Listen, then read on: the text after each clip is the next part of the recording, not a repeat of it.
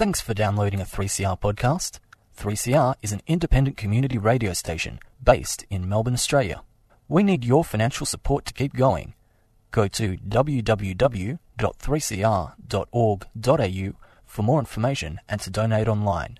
Now stay tuned for your 3CR podcast.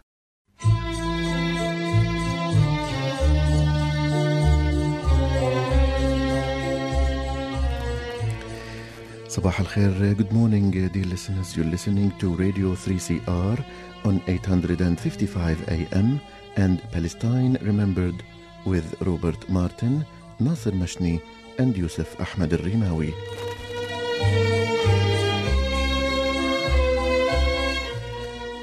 Palestine Remembered is Australia's only English-language radio program that is totally dedicated to Palestine.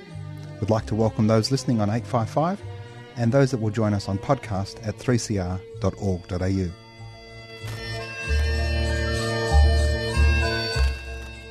Thanks for joining us. Stay with us and enjoy the episode.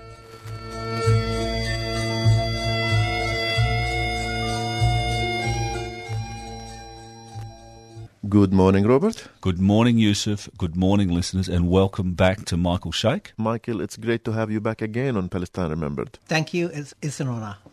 It's always good to have Michael here. He's very, very knowledgeable about everything that's going on in Palestine and an author as well.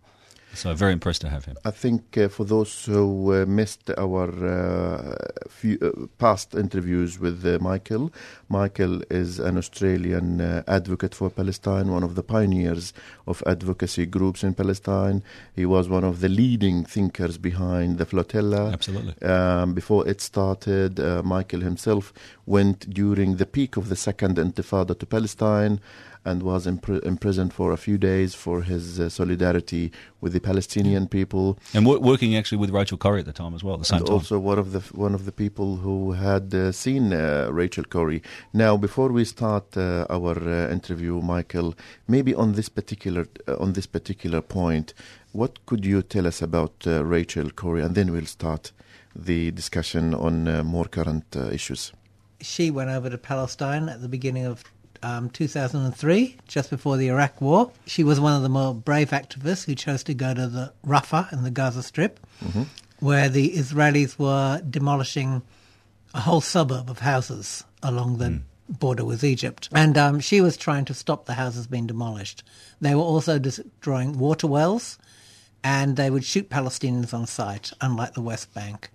So there were a few internationals there who were trying to stop what was going on.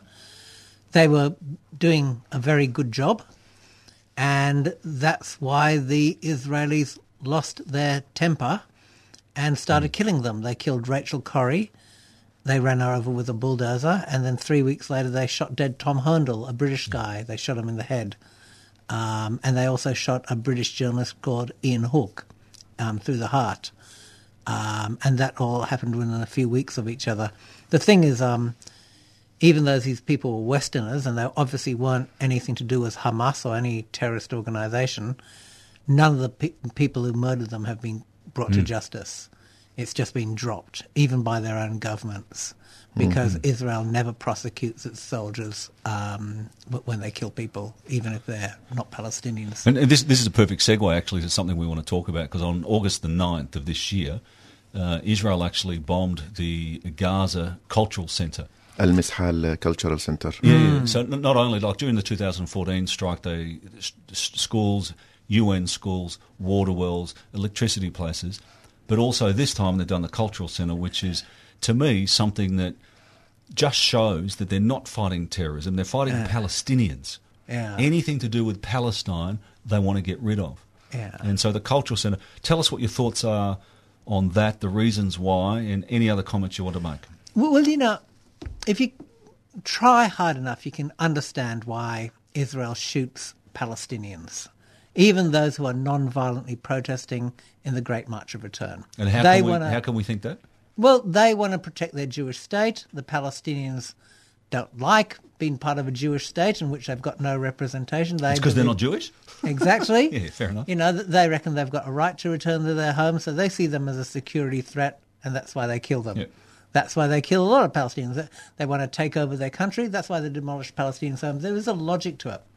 But why would you destroy a centre that Palestinians go to recite poetry, to write plays, to author books, to meet, to do dancing and express themselves in a very troubled situation? And, that makes a lot less sense unless you understand the colonial logic of this enterprise. Yep. And, all colonial logic isn't just about taking land and suppressing resistance. It's about dehumanizing people. It's about taking away their culture. Because without culture is what Palestinians use to express themselves to the rest of the world, but also to express themselves to each other, to tell each other stories about why they're here. We all do that. We all do that. It's an outlet, isn't it? It is, but it also fixes you, because without our cultures around the world, we're just atoms in a void. We're numbers. Yeah, we're nothing. And, that leaves us very vulnerable to suicide, radicalism, drug addiction, and all kinds of delinquency. Absolutely. It happened in Australia. That's what Stolen Children was about. It was about taking children out of their culture and removing their culture.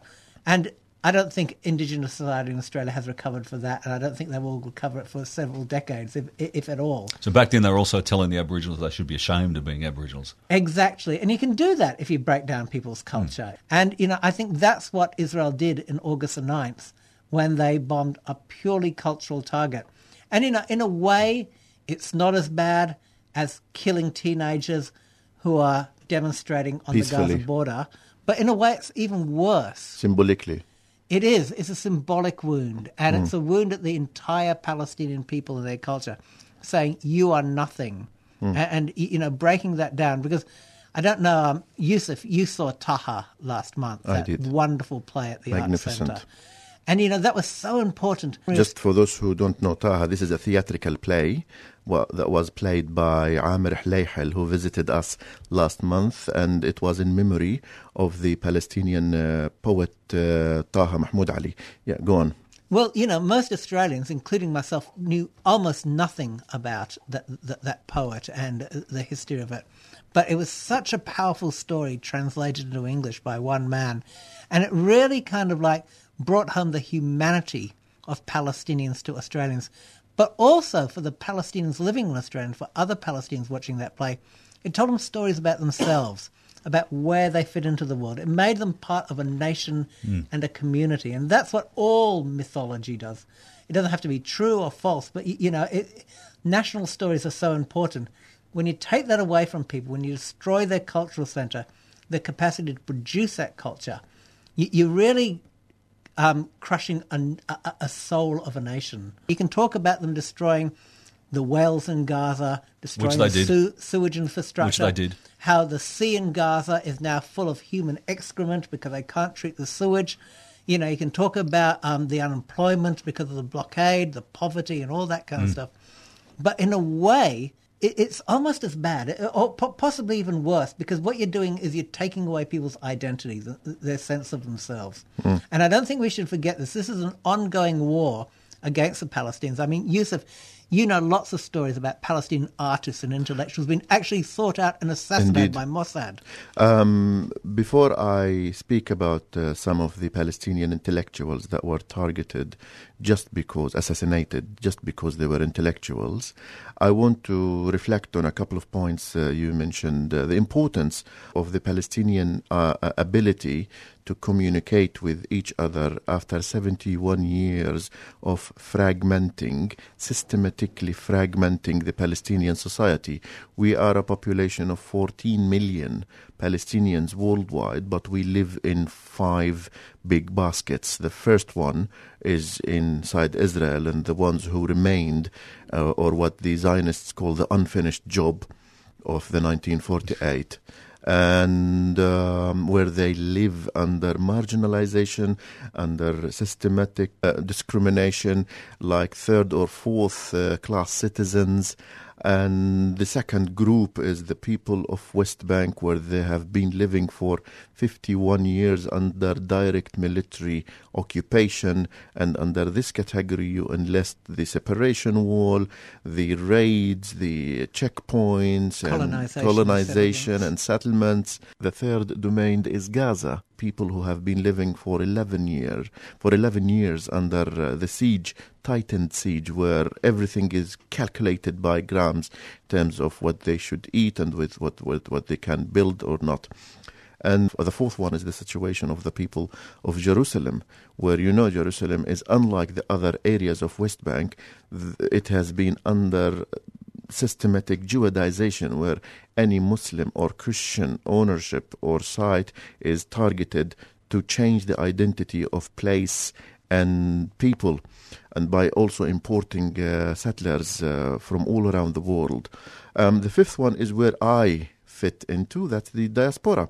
Now, within this big basket of diaspora, the stateless Palestinian refugees, you can have other subcategories, that the Palestinian Jordanians, the Palestinian Lebanese, the Palestinian Syrians. And we spoke last week about the plight of the Palestinian Syrians, the ongoing plight of the Palestinians in Syria. And then you can add to it the Palestinians of Iraq, and then the others in the Gulf, and us here in Australia.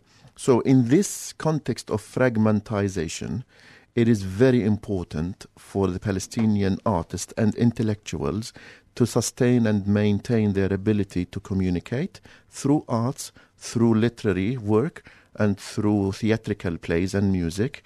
And that is what Israel fears 71 years after the creation of this rogue state. I think this is a perfect segue, because, as we know, Israel is trying to demolish anything that's Palestinian, as we just discussed with the Cultural Centre on August the 9th, I think. Michael also went to an event which APAN was a part sponsor, which is the military court. An Australian guy went over there a number of years ago, basically for a look, and I think he ended up staying there, and he's still there now, and it's all to do with the military court in Palestine and what the Israelis are doing to the Palestinian kids. So not only in Gaza are they demolishing buildings, cultural buildings, in the occupied territories, they're dehumanising the kids, they're coming through at midnight. Tell us how you thought, because I know that you've seen a lot of things over the years. This was one of the things that really tore you up. What were the main things that got you out of this, that you got? Well, yeah, it was quite harrowing, and this is from a guy who's been doing Palestine for several years, about the systematic brutalisation of children and the humiliation of families on a daily basis. Like, every night the soldiers would come in the middle of the night. I want to mention the name of the speaker. They were Jared Horton and Salwa Dweibus, two wonderful people who've been working with Military Court Watch, collecting Palestinian testimonies. One of the things they did earlier this year was they took a whole lot of Australian politicians over to the military courts just to sit in the room and watch proceedings.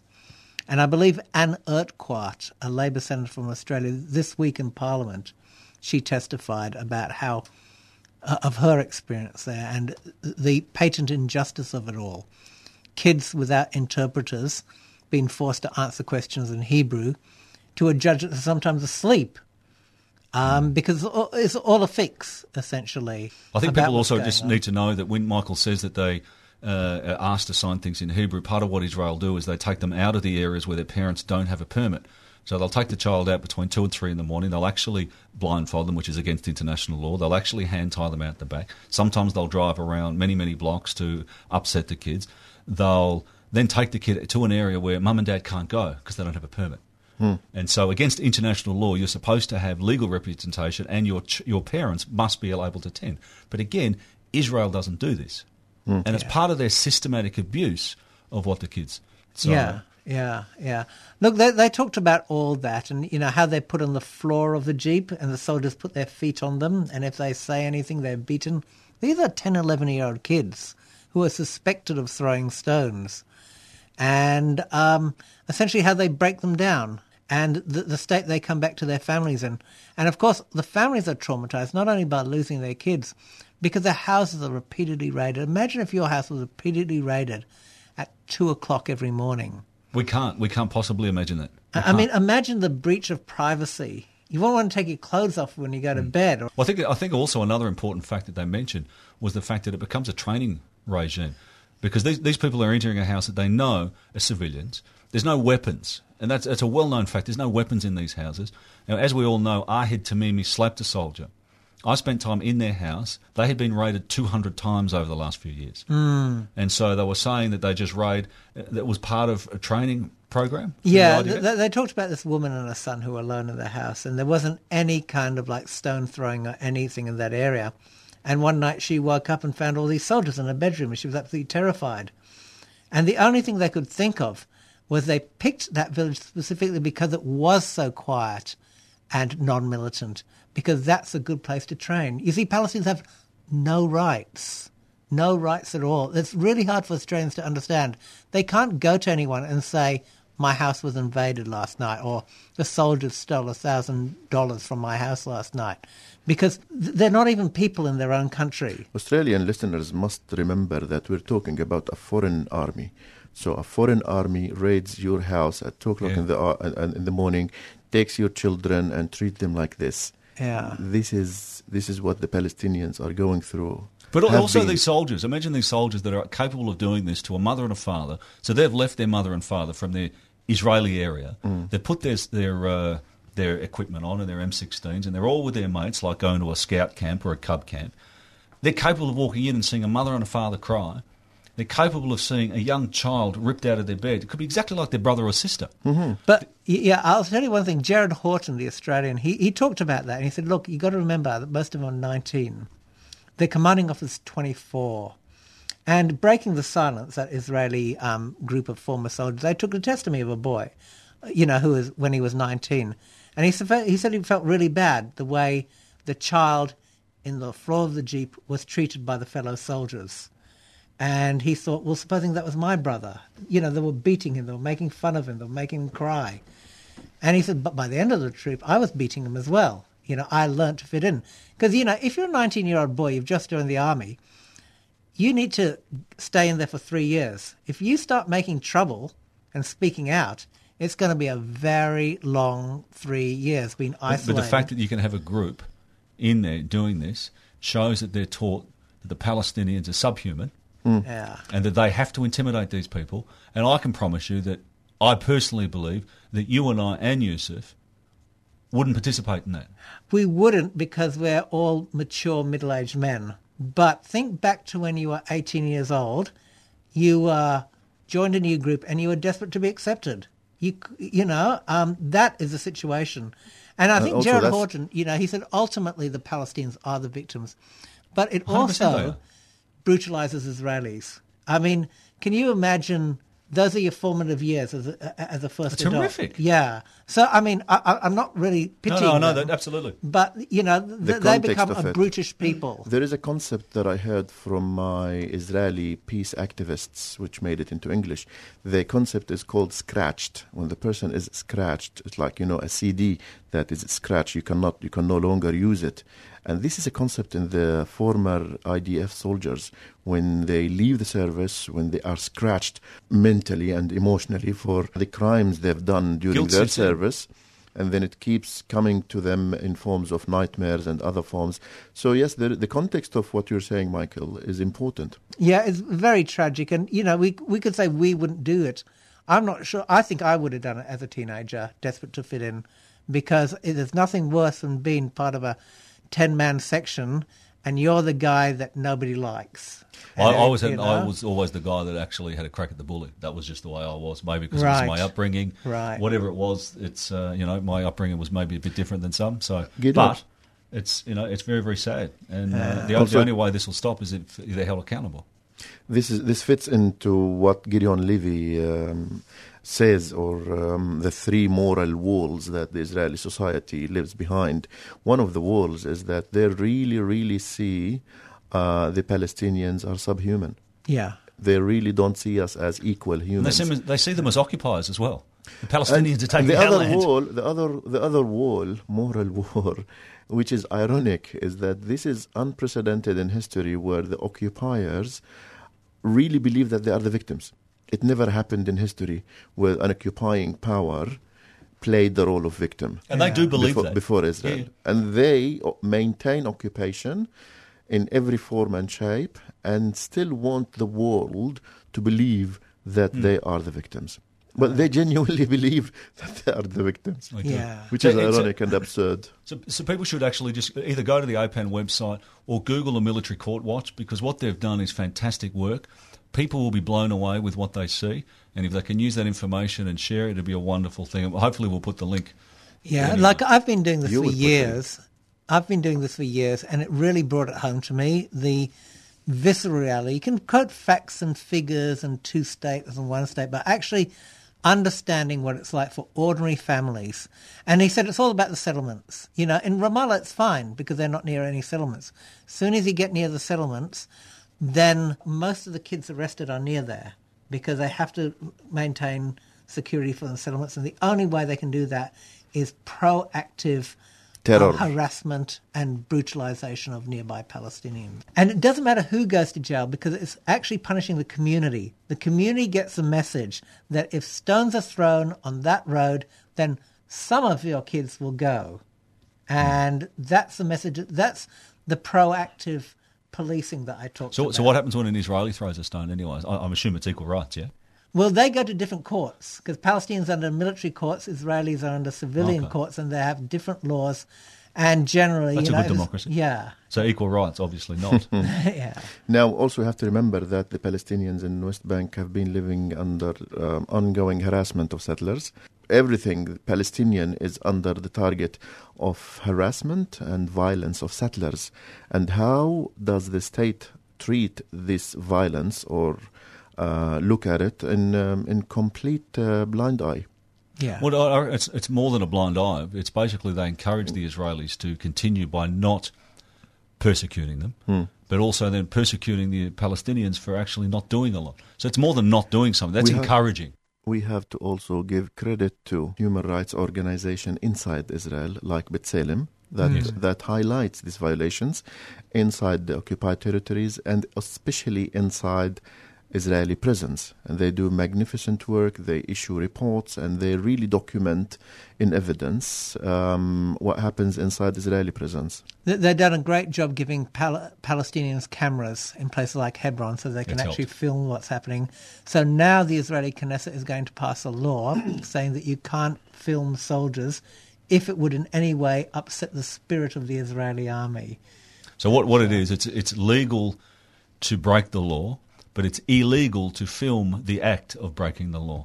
That's the only democracy in the Middle East that actually allows you to do criminal acts, but you cannot be filmed. Let's talk about something else that's very bizarre, and that's the assassination that Israel has done over the years of intellectuals that actually just speak the truth. Israel's war on Palestinian culture and intellectuals started even before the creation of Israel, but I will mention some of the famous names. I will start by Ghassan Kanafani, the internationally recognized Palestinian author and novelist.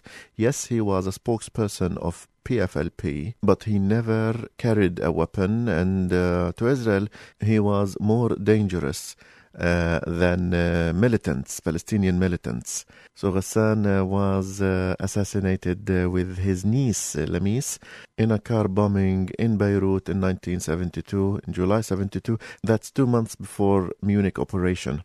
And then in October 72, Mahmoud al-Hamshari, the head of PLO's delegation to Paris, an intellectual and the architect of the Palestinian-French relations in early 70s, especially with French intellectuals, who was assassinated by Mossad in his home in Paris. Also, a few months after that in Rome, the assassination of Wael Zaiter, PLO's representative to Italy, who, in addition to his political career, he was an intellectual, a translator. He was the first Arab to have translated 1001 Nights, the famous collection of stories, into Italian language, and he also built a very strong ties with philosophers and thinkers in Italy, and for that he was assassinated. Having mentioned Mahmoud al-Hamshari and Wael Zaiter, I want to highlight the inaccuracy and misrepresentation of their story in Hollywood movie Munich in 2006. Have you seen the movie? I have seen the movie, yeah. No, I haven't. The I movie, can't which bring was myself like to watch. 12 years It was ago. it was on SBS not long ago. Yeah. The movie showed Mahmoud's wife, Mahmoud al-Hamshari's wife, as just another Palestinian woman, when in fact she was a French woman and her name is Marie Claude al-Hamshari. This is just another reminder of the lack of interest and attention of the movie director Spielberg to the details of Palestinian lives, and all he needed to do is just a bit of fact finding and just fact checks. Also, with the story of Wa'il Zaiter, the movie portrayed Wa'il Zaiter as an old man in his 60s when he was assassinated at the age of 38. So even when it comes to accuracy, when it comes to fact-finding, the Palestinians always get the wrong representation, not to mention the content. So Israel's killing these people in other countries as well? In Rome, in France, in Beirut, assassinating, and also the 3 Palestinian leaders and Fatah leaders, Kamal Udwan, Kamal Nasser, and Yusuf al-Najjar. These people were intellectual. Yes, they were members of the Fatah Central Committee, but they were not the militant. They were not the ones. They could have targeted, the militant groups, but they took the opportunity to start with intellectuals. And before the end of the show, we will recite the translation of one of the poems of Kamal Nasser, who was a Christian. A lot of his Palestinian and Lebanese friends realized he was Christian only after he was taken to the Christian cemetery for burial. It doesn't matter, does it? Didn't matter. It was a Palestinian movement and still is. Was there world outcry for these? No, well, there is a mention, but as usual, Israel continued to keep getting away with its crimes. Well, I'll just mention this. Early this year, 2 Russians, a father and a daughter, were murdered by the FSB in Salisbury. And that caused an international diplomatic crisis, and it should have. It should. It should Of course. have. But the Russian lobby has never been as powerful as the international Israel lobby. So even back then in the French 70s? and the Italians and the British knew what Mossad were up to. They were murdering people in their own countries in defiance of their laws, but they looked the other way. And that happens again and again. And then to make things worse, Steven Spielberg makes a film out of it, and who does he demonize? The victims. And I thought that was just Steven Spielberg. That was several years ago. But I don't know if any of you ever watched that terrible BBC television series called The Honourable Woman. And that was the most racist, vile, anti-Palestinian propaganda I've seen in ages, produced only like 3-4 years ago by the BBC. It actually, represented the Palestinians as murdering their own people to get international attention, luring a Jewish woman into Gaza so they could rape her. There's never been any history of that ever. The whole thing was, and she was a good Jew. But at the end, she realized that there was no point being a good Jew who helps Arabs, because Arabs just want to murder Jews because they hate them. Let's just make that clear that this is a show that obviously is completely false. It was filmed on SBS to rave reviews, and it was produced by the BBC. And it just shows the depths of anti-Palestinian racism. I think you have to understand the depths of even unconscious racism in the West to understand how we got to where we are today. I think that's an important bit. It's the unconscious one, because you don't know that you are, but you think you know everything from the snippets that we see. As much as we would love to continue the discussion with our esteemed guest and friend Michael Sheikh, I think we have come to the end of this episode of Palestine Remembered. But before we leave you, our dear listeners, Robert is going to recite the English translation of a poem written by Kamal Nasser 10 years after Nakba. I will tell you a story that lived in the dreams of people, a story that comes out of the world of tents, was made by hunger and decorated by dark nights. In my country, and my country is a handful of refugees, every 20 of them have a pound of flour and promise of relief, gifts and parcels. It is a story of suffering group who stood for 10 years in hunger, in tears and agony, in hardship and yearning. It is a story of people who were misled, who were thrown into the mazes of years, but they defied and stood. disrobed and united, and went to the light from the tents. The Revolution of Return in the World of Darkness by Kamal Nasser. Thank you, Robert, and thank you to our guest, Michael Al-Sheikh. Thank you very much. It's always an honour.